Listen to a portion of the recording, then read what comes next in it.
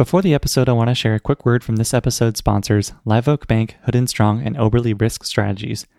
Our first sponsor, Live Oak Bank, is a seasoned SMB lender providing SBA and conventional financing for search funds, independent sponsors, private equity firms, and individuals looking to acquire lower middle market companies. Live Oak has closed billions of dollars in SBA financing and is actively looking to help more small company investors across the country. If you are in the process of acquiring a company or thinking about starting a search, contact Lisa Forrest or Heather Anderson directly to start a conversation, or go to liveoakbank.com/think. Our second, Hood & Strong, is a CPA firm with a long history of working with search funds and private equity firms on diligence, assurance, tax services, and more. Hood & Strong is highly skilled in working with search funds, providing quality of earnings and due diligence services during the search, along with assurance and tax services post-acquisition.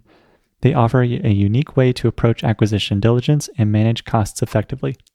To learn more about how Hood & Strong can help your search, acquisition, and beyond, please email one of their partners, Jerry Joe at jzhou@hoodstrong.com. And our third sponsor, Oberle Risk Strategies, is the leading specialty insurance brokerage catering to search funds and the broader ETA community, providing complimentary due diligence assessments of the target company's commercial insurance and employee benefits programs. Over the past decade, August Felker and his team have engaged with hundreds of searchers to provide due diligence and ultimately place the most competitive insurance program at closing. Given August's experience as a searcher himself, he and his team understand all that goes into buying a business and pride themselves on making the insurance portion of closing seamless and hassle-free. If you are under LOI, please reach out to August to learn more about how Oberle can help with insurance due diligence at oberle-risk.com, or reach out to August directly at august.felker@oberle-risk.com. And now to the episode.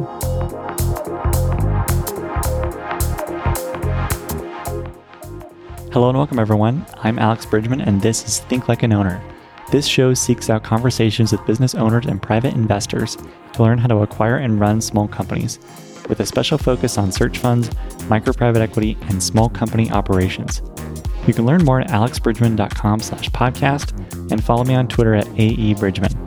And if you like the show, please leave a review and tell a friend to help more folks find Think Like an Owner. I'm also the founder of The Operator's Handbook, a print publication where small company operators share their insights and ideas for building more effective and profitable companies. Articles focus on process improvement, sales, hiring and training, managing culture, and all responsibilities within operating a small company. If you run a small business and are looking for new ways to grow and improve, subscribe today and join your peers in the endless pursuit of better at theoperatorshandbook.com. Think Like an Owner has teamed up with the podcast app Clever FM to provide show-specific features like searchability, sorting episodes by tags, episode transcripts, and the ability to highlight and annotate episodes. Do us a favor and download Clever FM on Apple or Android, and tell us what you think and what other features you'd like to see. My guest on this episode is Ryan Decaire. Ryan joined a private equity firm called Ashbridge Partners in Toronto, Canada, and became president of one of their portfolio companies, Geraline, in February 2019. Geraline is an industrial safety products company that sells ice cleats to companies in the energy, aerospace, mining, transportation, and construction industries, among others. Geraline is a pretty incredible growth story. From the time of acquisition in February 2019, when it had low double digits revenue, Ryan and his team doubled the size of Geraline and sold for a 10x gross return to investors only 16 months later. The story of how they did it, with sweat and tears, will have a familiar theme to anyone in a growing small company. Ryan and I discuss building systems in a growing business, hiring for culture, creating an incentive structure for their team, going to 55 trade shows per year and all the work needed to handle those leads, and the challenges of being a business with only one or a small handful of products. Well, thanks, Ryan, for coming on the podcast. It's exciting to chat with you. Looking forward to chatting about Geraline. Can you start with a little bit with your background and your brothers and what you guys have done so far, and a little bit maybe the work you're doing together now? Of course. Thanks for having me. It's cool to be on with you. So my background, and my brother and I now are partners in our investment firm, 3GP Capital. The 2 seconds on 3GP Capital is we're investing our own capital and then some strategic investors that are behind us where it makes sense. We're investing across the capital structure. We've invested in search funds. We've backed searchers. We've led startup financings, but I would say our 9 to 5, our kind of day-to-day is looking to own and operate lower middle market businesses generally and call it the 2 to 10 million of EBITDA range. That's where we're focused. We're brothers and business partners, which is a lot of fun. But we grew up in a small town in about an hour or so outside of Toronto, call it like 2,600 people. And from there, I went into investment banking and private equity with a firm called Onyx, both here in Toronto, North America, and then over in London and the UK for a little while. And then after a brief stint there, a couple of years at Onyx, I left and joined up with a couple partners, Ashbridge Partners, and we acquired Geraldine. And that's where the whole story ends up starting. And it was a few exciting years there. Yeah, can you explain a little bit of what Geraldine does or what it did when you acquired it initially? Yeah, Geraldine was an industrial safety products company. What we focused on, what we were really good at, was a very unique winter traction aid, industrial winter traction aid. So the main product was called the K1 midsole ice cleat. And if you can think about a hiking crampon, or you think about a cleat with rubber and then there's studs on the bottom that help dig into the ice, we took a really unique approach to it. So instead of having to sit down and strap this thing over your boot and pull it and stretch it out and it breaks and it falls off, this cleat was a piece of rubber that sat in the middle of the arch of your foot. And on either side of the rubber, there was an elastic strap. And it allowed you to pull the cleat over your boot. It sat in the middle of your foot.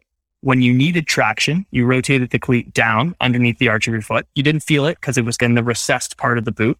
And then when you went inside, when you got into a vehicle, you were walking on concrete floors or metal floors, you just quickly reach down, flip the cleat up to the top of your boot, and it was always there when you needed it because you could rotate it down, but it wasn't getting in the way when you were inside.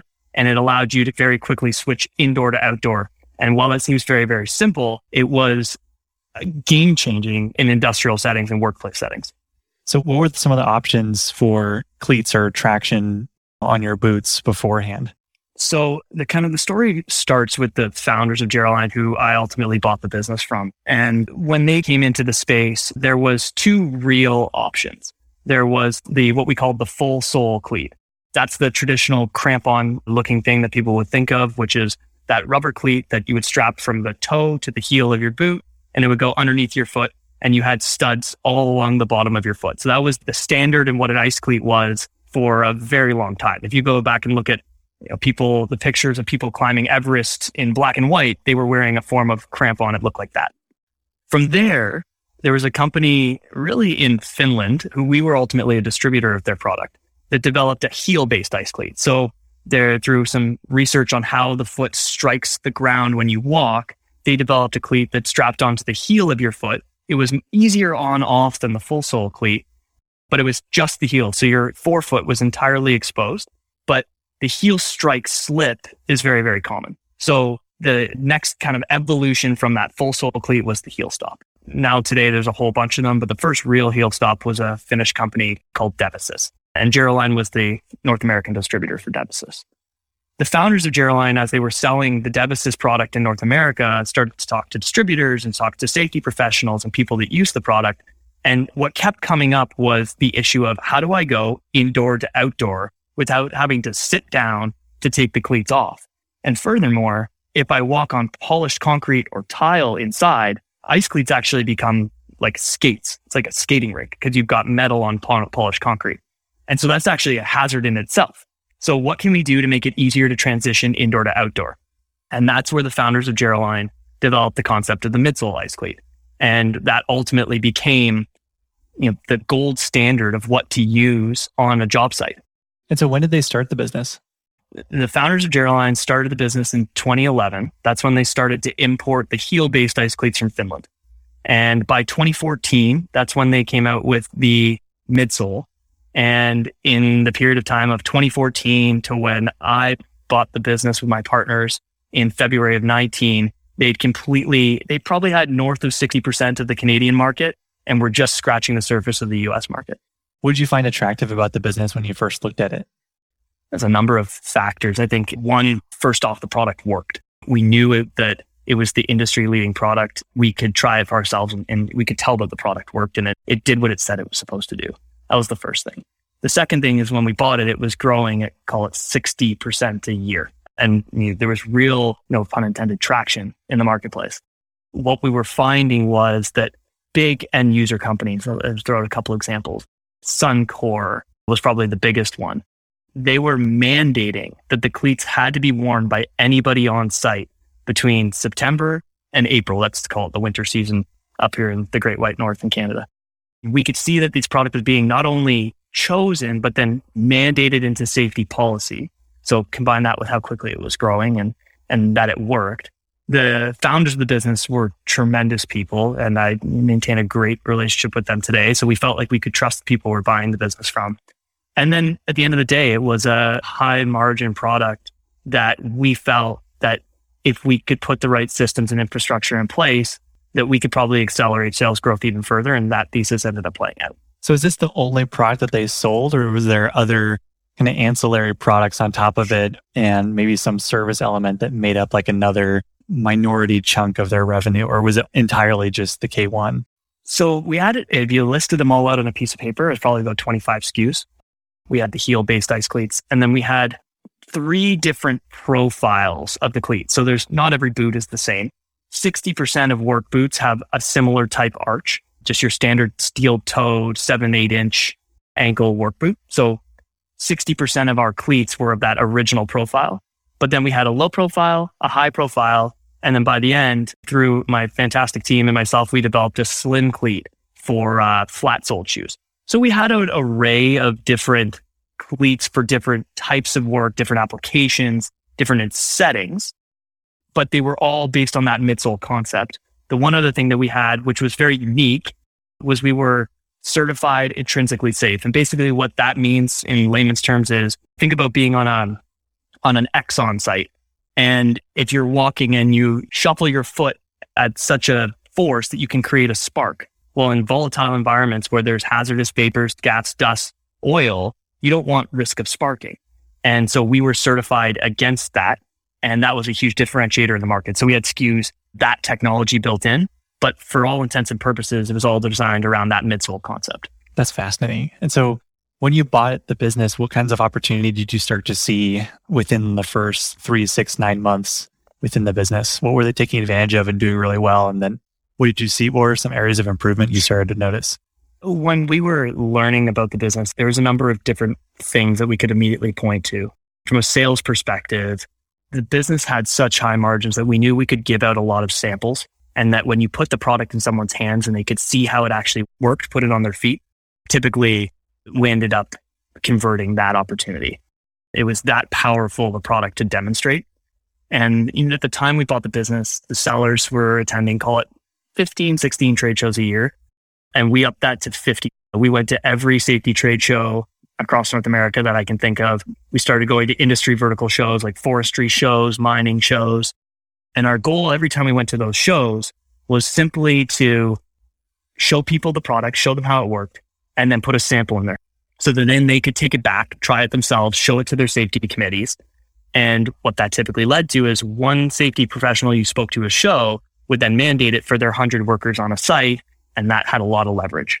And so what we would collect, we'd probably hand out anywhere from 250 to 400 samples at a show. We'd collect all of those leads. Eventually, this led to going into our automated marketing system.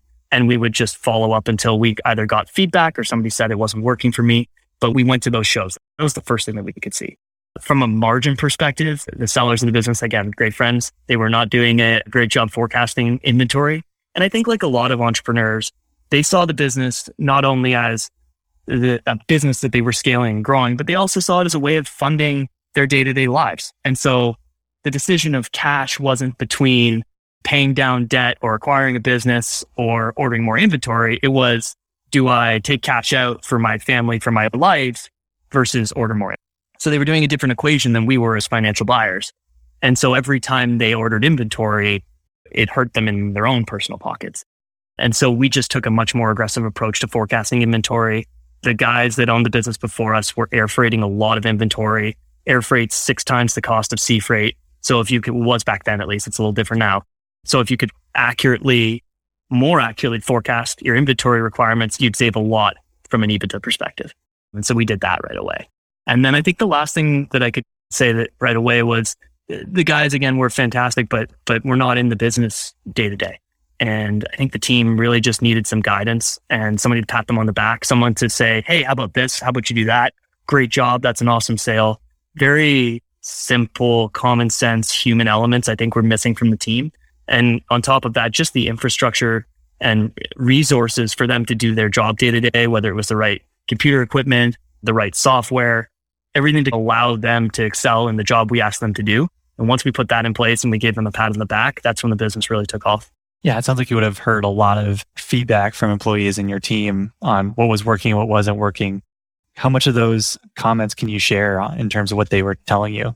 We certainly heard a lot of feedback. And in fact, people that have been down this path before, we actually had the luxury of meeting the team before in a little bit of we went in as consultants was our cover story. And so I got to chat with the team before I got in there and learn from them before what might have been lacking from a systems perspective. The team was collecting 300 leads at a trade show, but there was no CRM that was functioning. Things just got dumped into this abyss of a CRM and never found again. So there were leads that were sitting there waiting to be taken advantage of that never got accessed and never converted. And so I could see that happening. And I could see that the team really needed somebody to provide more guidance. And I can tell you that there's only so many times a customer can call up and you have to say, I'm sorry, we're out of stock. It's back ordered till X. And then say it's back ordered till X plus Y. That was taxing on the group. And they're being tasked with growing this business that has no inventory. And so when I saw that happening before we bought the business, I was able to translate that feedback into actionable items pretty quick. What do you tell your team when you don't have inventory, but you're still trying to encourage them to make sales or find new clients and customers and all that? That's immediately what I tried to solve for never having to do again. We were fortunate in that our product was very unique and the brand well respected. From a quality and efficacy perspective, we led the market. So there wasn't really, when you were out of stock, they would turn to a competitor and you lost the sale. When I came into the business, it wasn't uncommon for some of our customers to wait 2 months to get their product. And so what do you tell the team? You keep going, try to maintain the relationship, let them know what the timeline is. Let's be honest, let's be transparent. And how the customers reacted to that varied quite a bit. And I really have to hand it to the people that I had on my team to manage us through those relationships, because obviously we got through. And then everything's relative. When the customers then realized that us as new management were going to be much more aggressive with inventory, that they'd never experienced stock out again, the relationship grew nicely from there because there was obviously that relative comparison. Yeah, especially when I imagine with members of your team who are compensated on making a sale, if they know that there's always going to be inventory, that's probably pretty impactful for them too. And I'll take you back one further step, actually. When I came into the business, no one on the team was incented.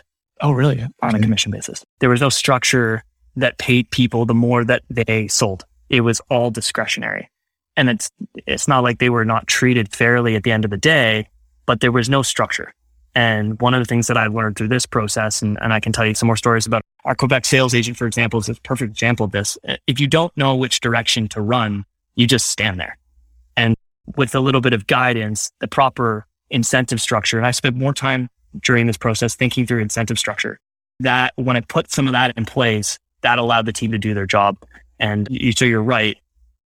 What kind of shows the passion of the group that I had was that they were fighting day to day to grow the business without any incentive that was on paper in front of them, which speaks volumes of their character. Yeah, I definitely want to hear more about the incentives part. Before getting to that point, though, I'd love to hear more about how you managed to build up inventory more quickly. So you mentioned that they were air freighting a lot of inventory. Did you just place huge orders for sea freight, but then maintain air freight in the meantime and bump that up even more? So what'd you do to get inventory back into the business?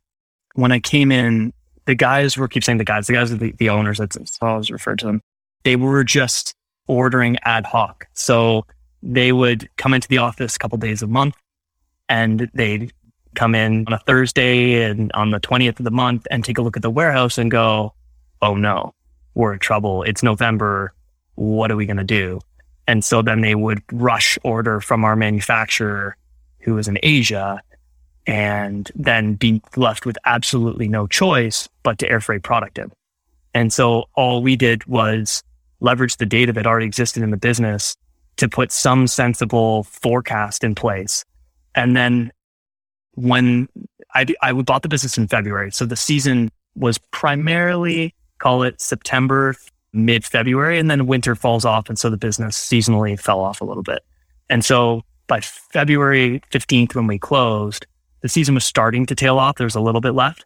So pretty quickly, I turned around and I looked at the numbers and said, okay, here's what we did last year. Here's what we're forecasting for growth next year. Here's how I expect Intrinsic to grow because we're going to spend more time marketing this beautiful non-Spark product.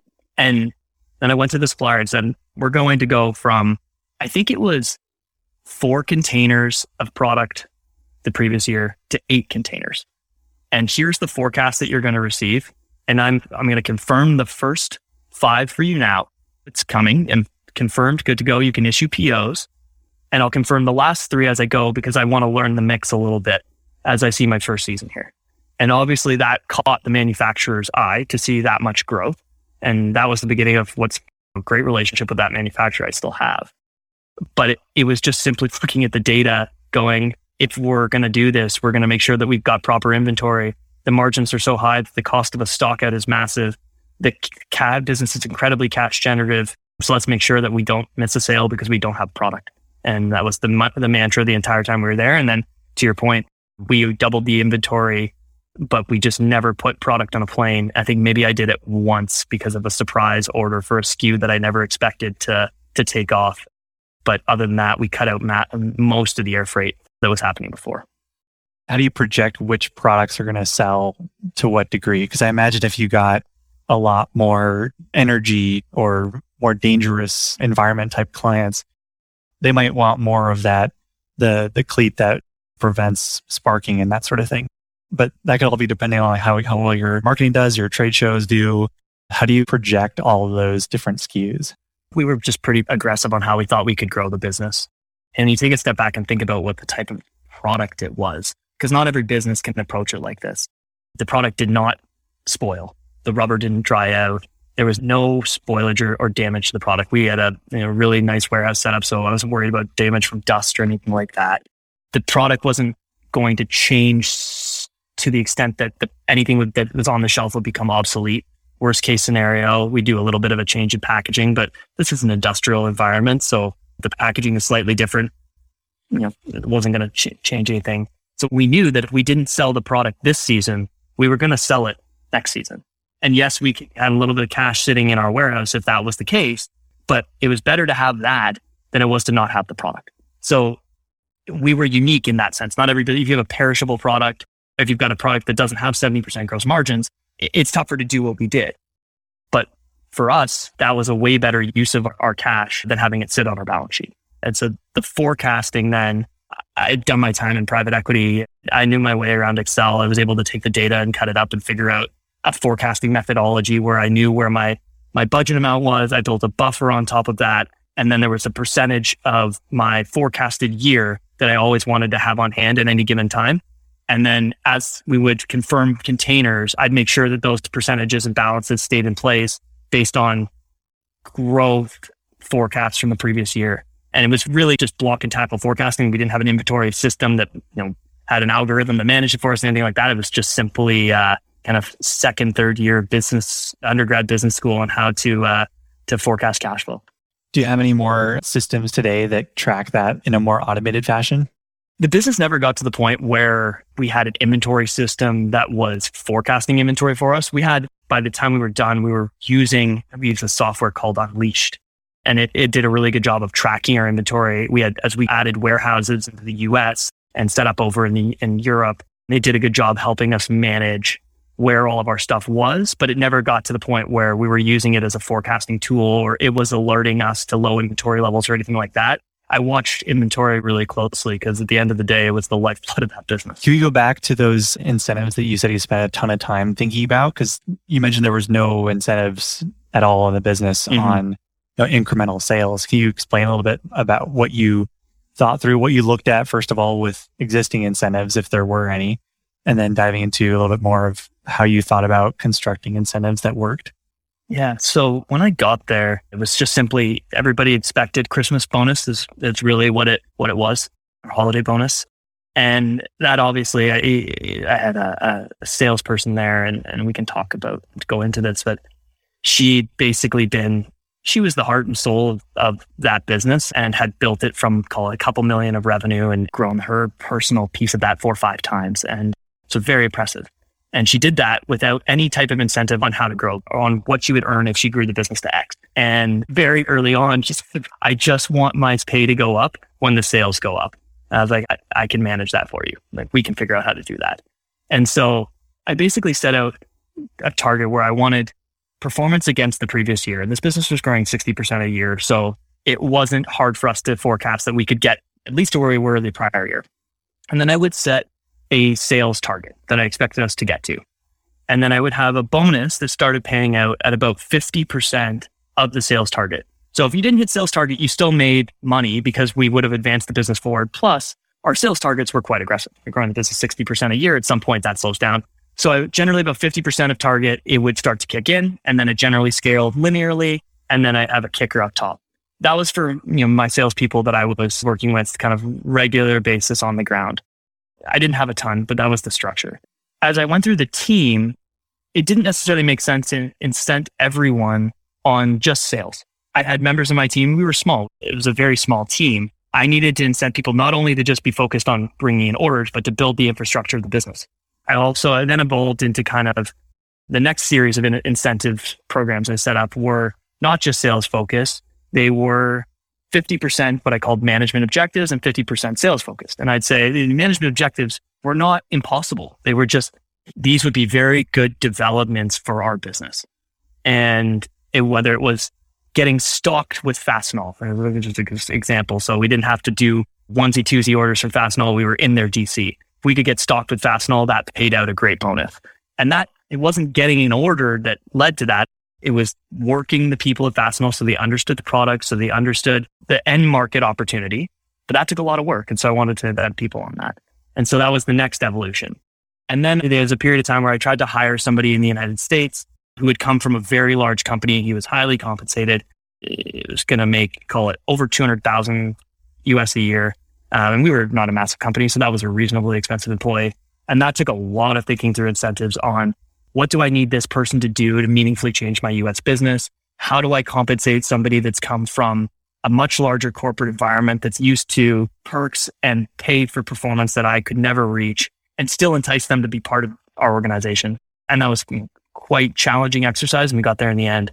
But yeah, that's my journey through incentives. Yeah, that sounds like the challenge of a lot of business owners when they think through hiring really talented people that have done successful things elsewhere, but they don't have the same amount of money or resources to incent those people that come work for them.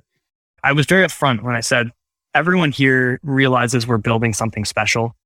This is a unique environment. It's a collegial group. Everybody chips in.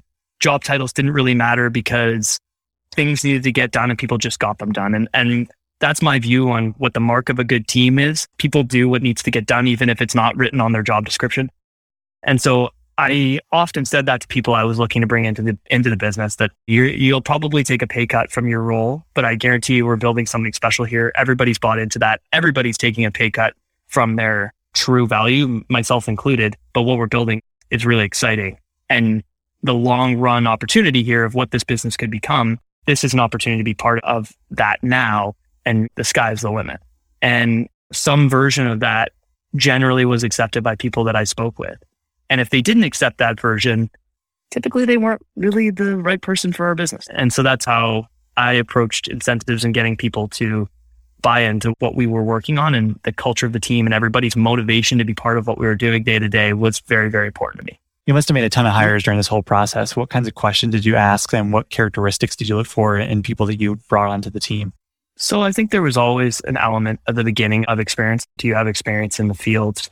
My controller is a fantastic example. He was the controller at Cisco Foods in Canada for 15 or so years, very experienced. So that checked the box pretty quickly. But then questions that I asked really go back to kind of, why do you want to leave your role that you're at now and end up here, which is a small, scrappy, energetic group that's everybody does more than they're supposed to do. What makes you want to be part of that? And the answers to that really mattered. Obviously, there was a little bit as well of just who do you know? Because relationships went a long way in the safety business.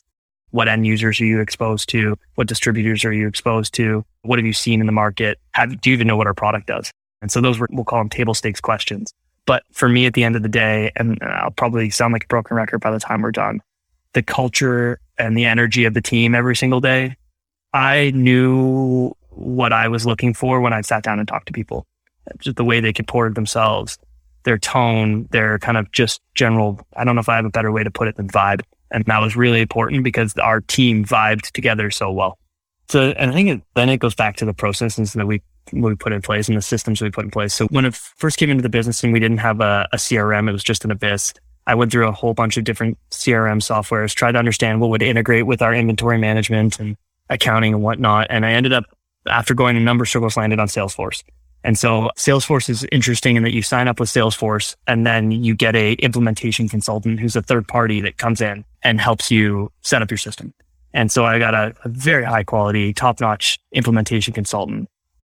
So we talked about, in terms of growth, so far we talked about sales incentives, keeping inventory in stock, and just going to trade shows and getting yourself out there more. What other types of things did you do to cause all this growth?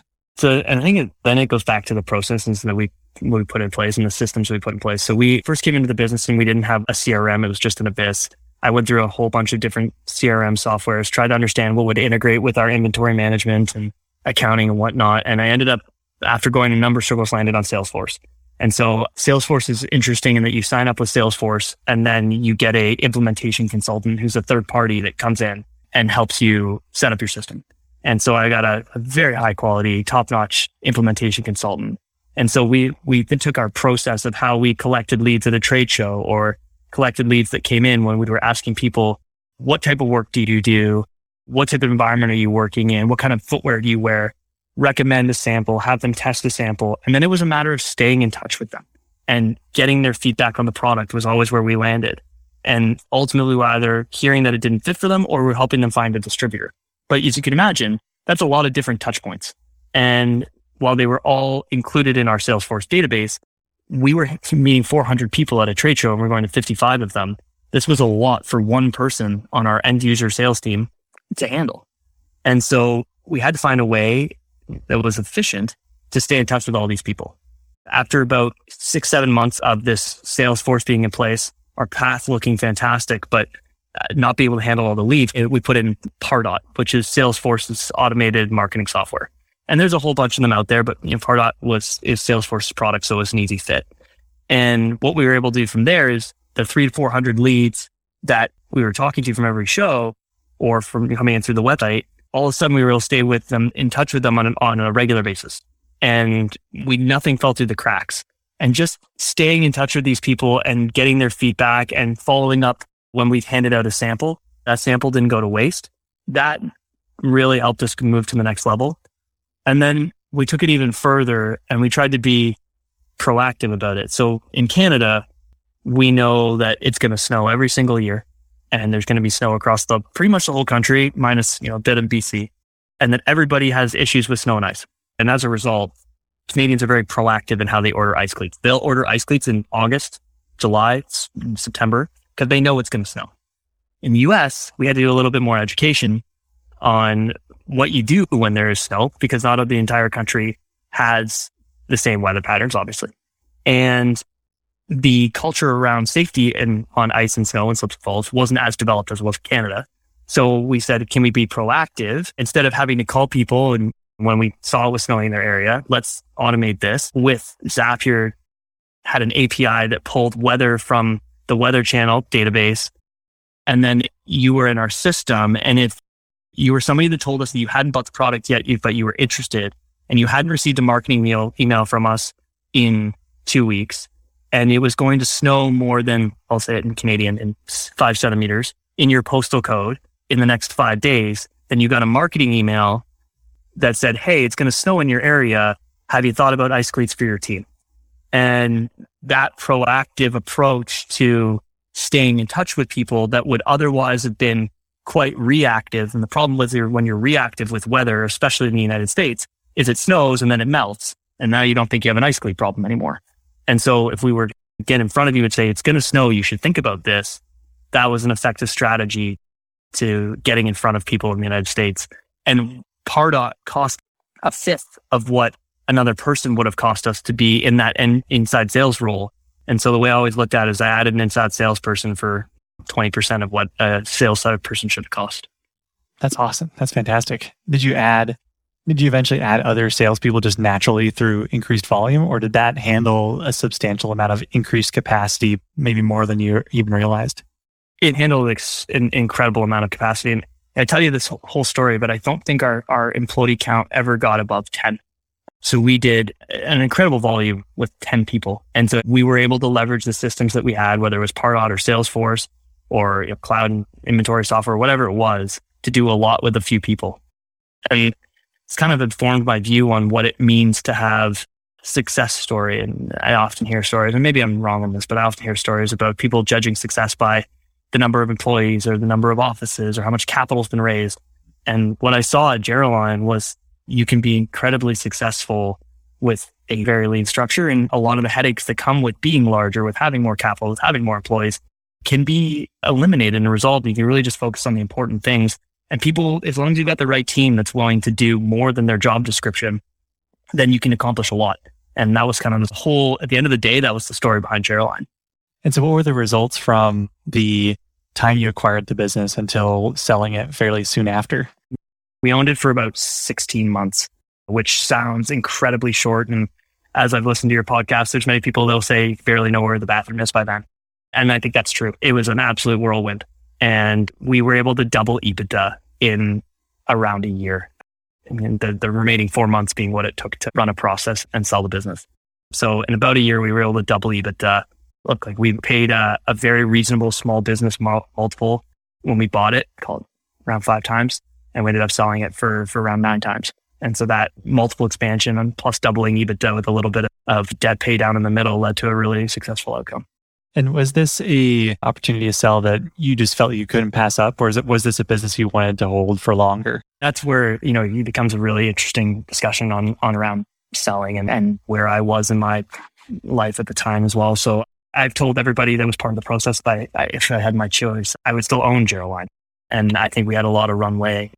There was reasonably, even we were bringing in other products, particularly at the height of the pandemic, that we had the opportunity to be a platform safety products company that wasn't just a single SKU or single product category, that we could have expanded, leveraged our relationships, leveraged our very strong reputation, expanded in other product categories, continued with our European expansion, and led to a really successful outcome. And actually, funny enough, look a lot like a smaller version of the company that ultimately bought us, SureWorks. So I think there was runway for that. Even though the other side of the coin is what I was told by my investors was, don't forget what we got in this for. We got in this for a good financial outcome. This is a deal we've had some fantastic earnings growth. The way the market is treating safety businesses right now is very much in our favor. Then they would turn to me and say, look, Ryan, like you're a pretty young guy. This will be a great print for your track record. You don't know what it means to have a financial outcome like this, what it can mean for your life, and the flexibility it gives you going forward. And so, yes, you're myopically focused on Geraldine right now, and you think that everything is possible with this business, and I still do. But don't forget what we got into this for and what it can mean for you. And that's ultimately what led us to the sale and the debate back and forth. How I feel about it depends on the day.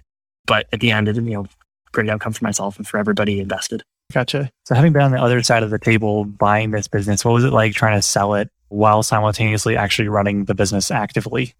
A lot of work. It's the easy way to put it. The good thing for me, and I don't know if everybody has this experience, is I'd been on the other side of the table in private equity. We were bought by a private equity firm called the Riverside Company and their portfolio company, SureWorks. Thankfully, the guys at Riverside were tremendous, but I knew what to expect. I knew what the diligence sheets were going to look like, what the request list would look like. And we had a series of calls. So I'd go from being on the phone with customers and working with the team to grow the business. In the height of busy season, the business was sold in the middle of October. So our busiest season starts the beginning of September. So we're in our busiest season. I'm working with the team on very important preseason orders. And then at the same time, I'm on the phone with the CEO of the portfolio company, the guys from the private equity firm, the people from the private equity firm, and they're grilling me on the intrinsically safe certification and if it's real. So at the same time, I had the financial background to be able to have full command over our financials as well. So I was on 2-hour accounting diligence calls and then 90-minute business diligence calls, and then trying to also run the business in our busiest season. So it was a bit of an adventure. Absolutely. So in the work that you do with your brother now with 3GP Capital, based on your experience with Geraldine, how does that inform what you look for now, or some characteristics that you find interesting within businesses that you see? So we'd worked together for a period of about 6 months under Ashbridge Partners when I finished up at Geraldine. And then we decided that we would go out on our own and launch 3GP. And so separating from the mold and starting on our own, we were able to reflect on what we were looking for. And I'm sure to a lot of people in the space, it comes as no surprise that we're seeing a lot of froth. We're seeing valuations up significantly from where things were when we bought Geraldine. So unless we had an angle or an edge, we weren't going to be the highest bidder in a process. And finding proprietary deals is everybody's dream, but it's not always easy. And we can dial for dollars or have business buy-side brokers dial for dollars for us, but it's a challenge. And so what we decided might separate us and lead us to places where institutional money that was coming into the lower middle market might not be is, let's take what we learned at Geraldine on single SKU businesses that probably have more risk associated with them, of course, but valuations will be commensurately lower for the most part. And we feel like we have a bit of a playbook on how to handle single SKU businesses after what we'd gone through with Geraldine. Understand often that they don't have the infrastructure that they need in order to really accelerate as a business from where they are. Generally, they've got brilliant founders who are tinkerers and inventors, but haven't put proper systems in place or really know how to build out relationships with customers to take them to the next level. And I'd seen that at Geraldine. And so we've been targeting single SKU businesses with minimal infrastructure, with high gross margins, so we can invest heavily in the middle of the income statement into marketing and business process and systems to make it look and feel more like a real business, and to hopefully see the top line benefit as a result. And that's what we've been focused on. And we've got a deal under LOI right now. It fits that exact mold.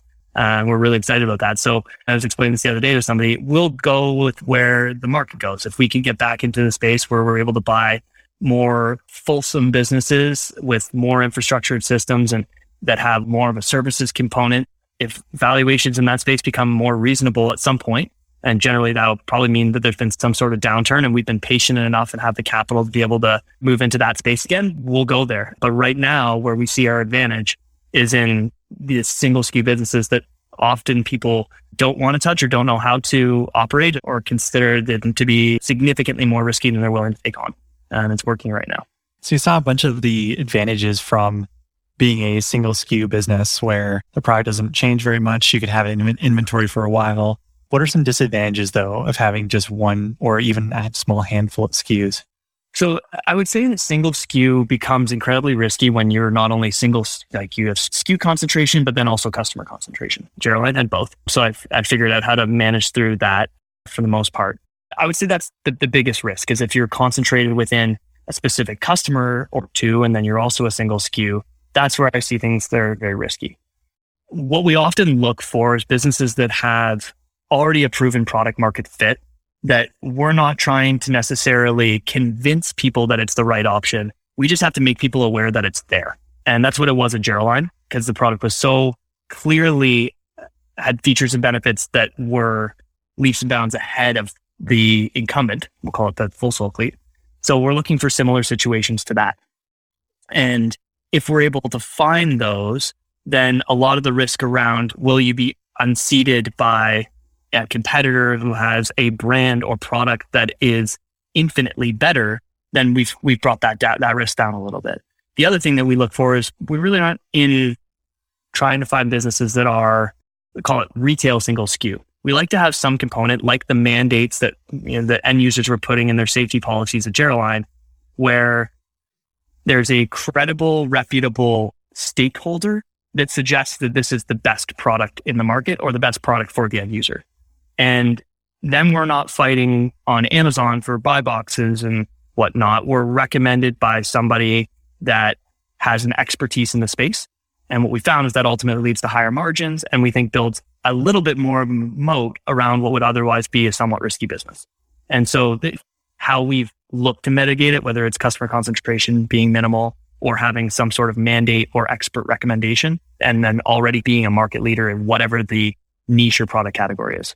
At Geraldine, did you ever see competitors start to try to attack that moat of just the quality of product being flat out better than others? Did you see competitors try to emulate it or do something similar to Geraldine's products? This is where it becomes inevitable that you will have competition. It's a simple economic law that if there are outsized profits to generate, that somebody else will find them. And we certainly had competitors. From day one, there was a competing brand called Impacto, and they made a cleat that was very similar to ours. And it looked similar to ours, but it certainly did not perform to the same level. And so I had my own chats and cease and desist letters. We had Impacto that had come in, and then we had SureWorks, who owned a brand called Due North, and they ultimately made a midsole ice cleat. And so we started to see some competition. SureWorks cleat infringed on our intellectual property. So if they hadn't bought us, then we would have gone down a legal path together. That's explored that. But at the end of the day, yes, there was competition.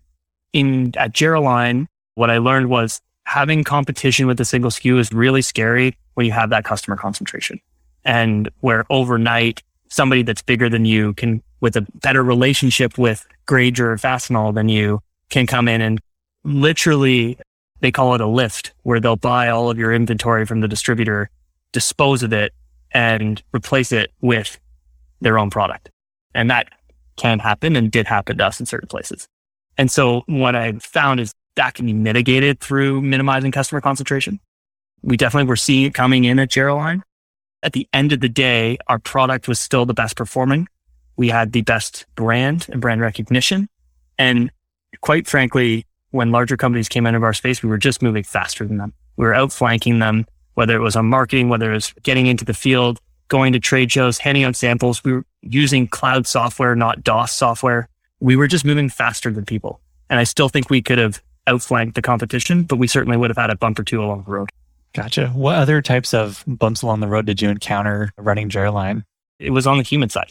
I had to fire an employee who had just recovered from cancer. I had an employee pass away.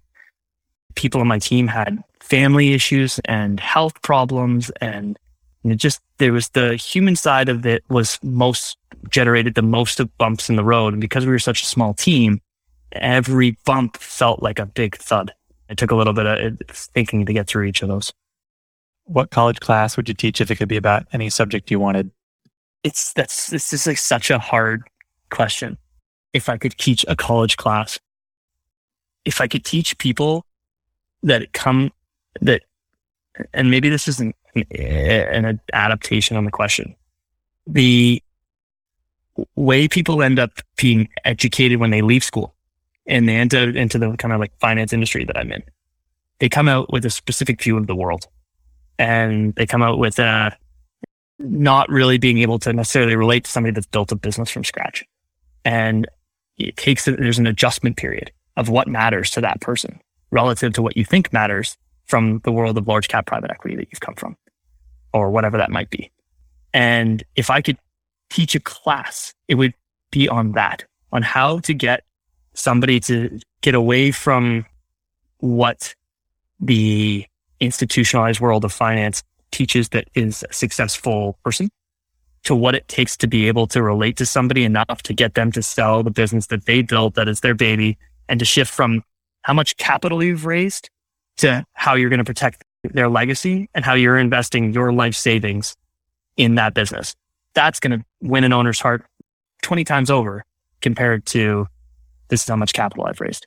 It's not the class I would teach at school, but it's the class that people keep asking me to teach as I talk to searchers and lower middle market people. It's the single most important thing I talk about right now. No, that's a great answer. Held belief you've changed your mind on.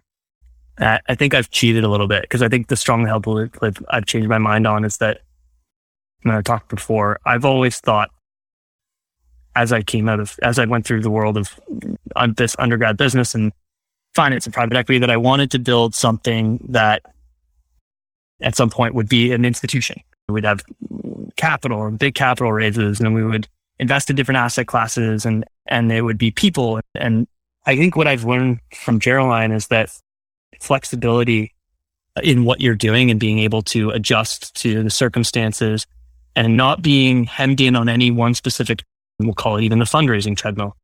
For myself, and everybody's going to approach this differently, for myself, that flexibility has become more valuable than pretty much anything else, whether it's when making investment decisions, what it means for my personal life. That flexibility is key. And so it's that view that I had when I came out of my fourth year of undergrad, senior year, I think you guys call it. That view has changed. That's fantastic. That's a great one. What's the best business you've ever seen? And it can't be Geraldine. No, I've thought about this one a lot. So in my final days at Onyx, we looked at a business that it was a vertical SaaS business. And I don't do a lot of software now. I helped get Onyx's software vertical off the ground. And I think they've done 2 or 3 deals in the space now. It was a vertical SaaS business that made time and attendance software for schools and for school boards. And the beauty of that business was that once it was in, you were literally never removed once you got in. The sales pitch wasn't particularly challenging because the alternative to this software was pen and paper. And generally these schools were moving from having minimal infrastructure technologically to having some type of, whether it was vertical or horizontal, human capital management built in. And the US government, which was the big one, had title funds set aside for schools to be able to put these systems in place. And so this business was a point solution that managed time and attendance for schools. They also had a number of other point solutions within the whole school's capital stack. But you, every single year, got 5 to 10% price increases. When you won new business, you weren't winning from a competitor, you were winning from pen and paper. And that created an absolute flywheel for that business. And it's till this day, I don't know if I've seen a more profitable or easier to sell business or a stickier business than time and attendance in schools and school boards. That's incredible. How did the software actually work? Did it track the phones of students? And if they were in the building at that time, that checked them off for a class, or what else did it do? Or how did it work? It was actually more for teachers, whether the teachers showed up at school, how many vacation days the teachers had, did they show up? And then it also had the ability to, if a teacher, instead of a teacher calling in to we'll call it the secretary, I don't know what the word is these days, and the secretary then having to say, oh no, we need to find a sub, the teacher could then say, I'm not coming in through the app or whatever it was. It would automatically call into the subs, find a sub to come into the school, which was really important. That was a huge time suck for the schools and the school boards that this completely automated. And then again, like you consider how that would have been just a pen and paper exercise. It was a fairly easy sell. The cost of that product as a percentage of the school's total spend was that every single year took 5 to 10% price. And it was just a beautiful business. That's a fantastic business. Yeah, that's fascinating. I love that. Thanks so much, Ryan, for coming on the podcast. This has been really, really fun to chat about Geraldine and all the work that you're doing. So thank you so much for sharing some time, especially getting more of the Canadian perspective. It's not a perspective we've heard from nearly as much. So excited to hear about that too. No, thank you very much for having me. It's been a pleasure and I appreciate it. Good luck with you build out your podcast as well and your media empire. Thank you for listening. I hope you enjoyed today's episode. If you enjoyed the show, please consider leaving us a review and telling a friend to help more folks find Think Like an Owner. I also want to thank our show's sponsors, Live Oak Bank, Hood & Strong, and Oberle for their support. For full episode transcripts and more information, please visit our website at alexbridgman.com/podcast. And if you want to learn more about the Operator's Handbook, please visit us at theoperatorshandbook.com and join your peers in the endless pursuit of better.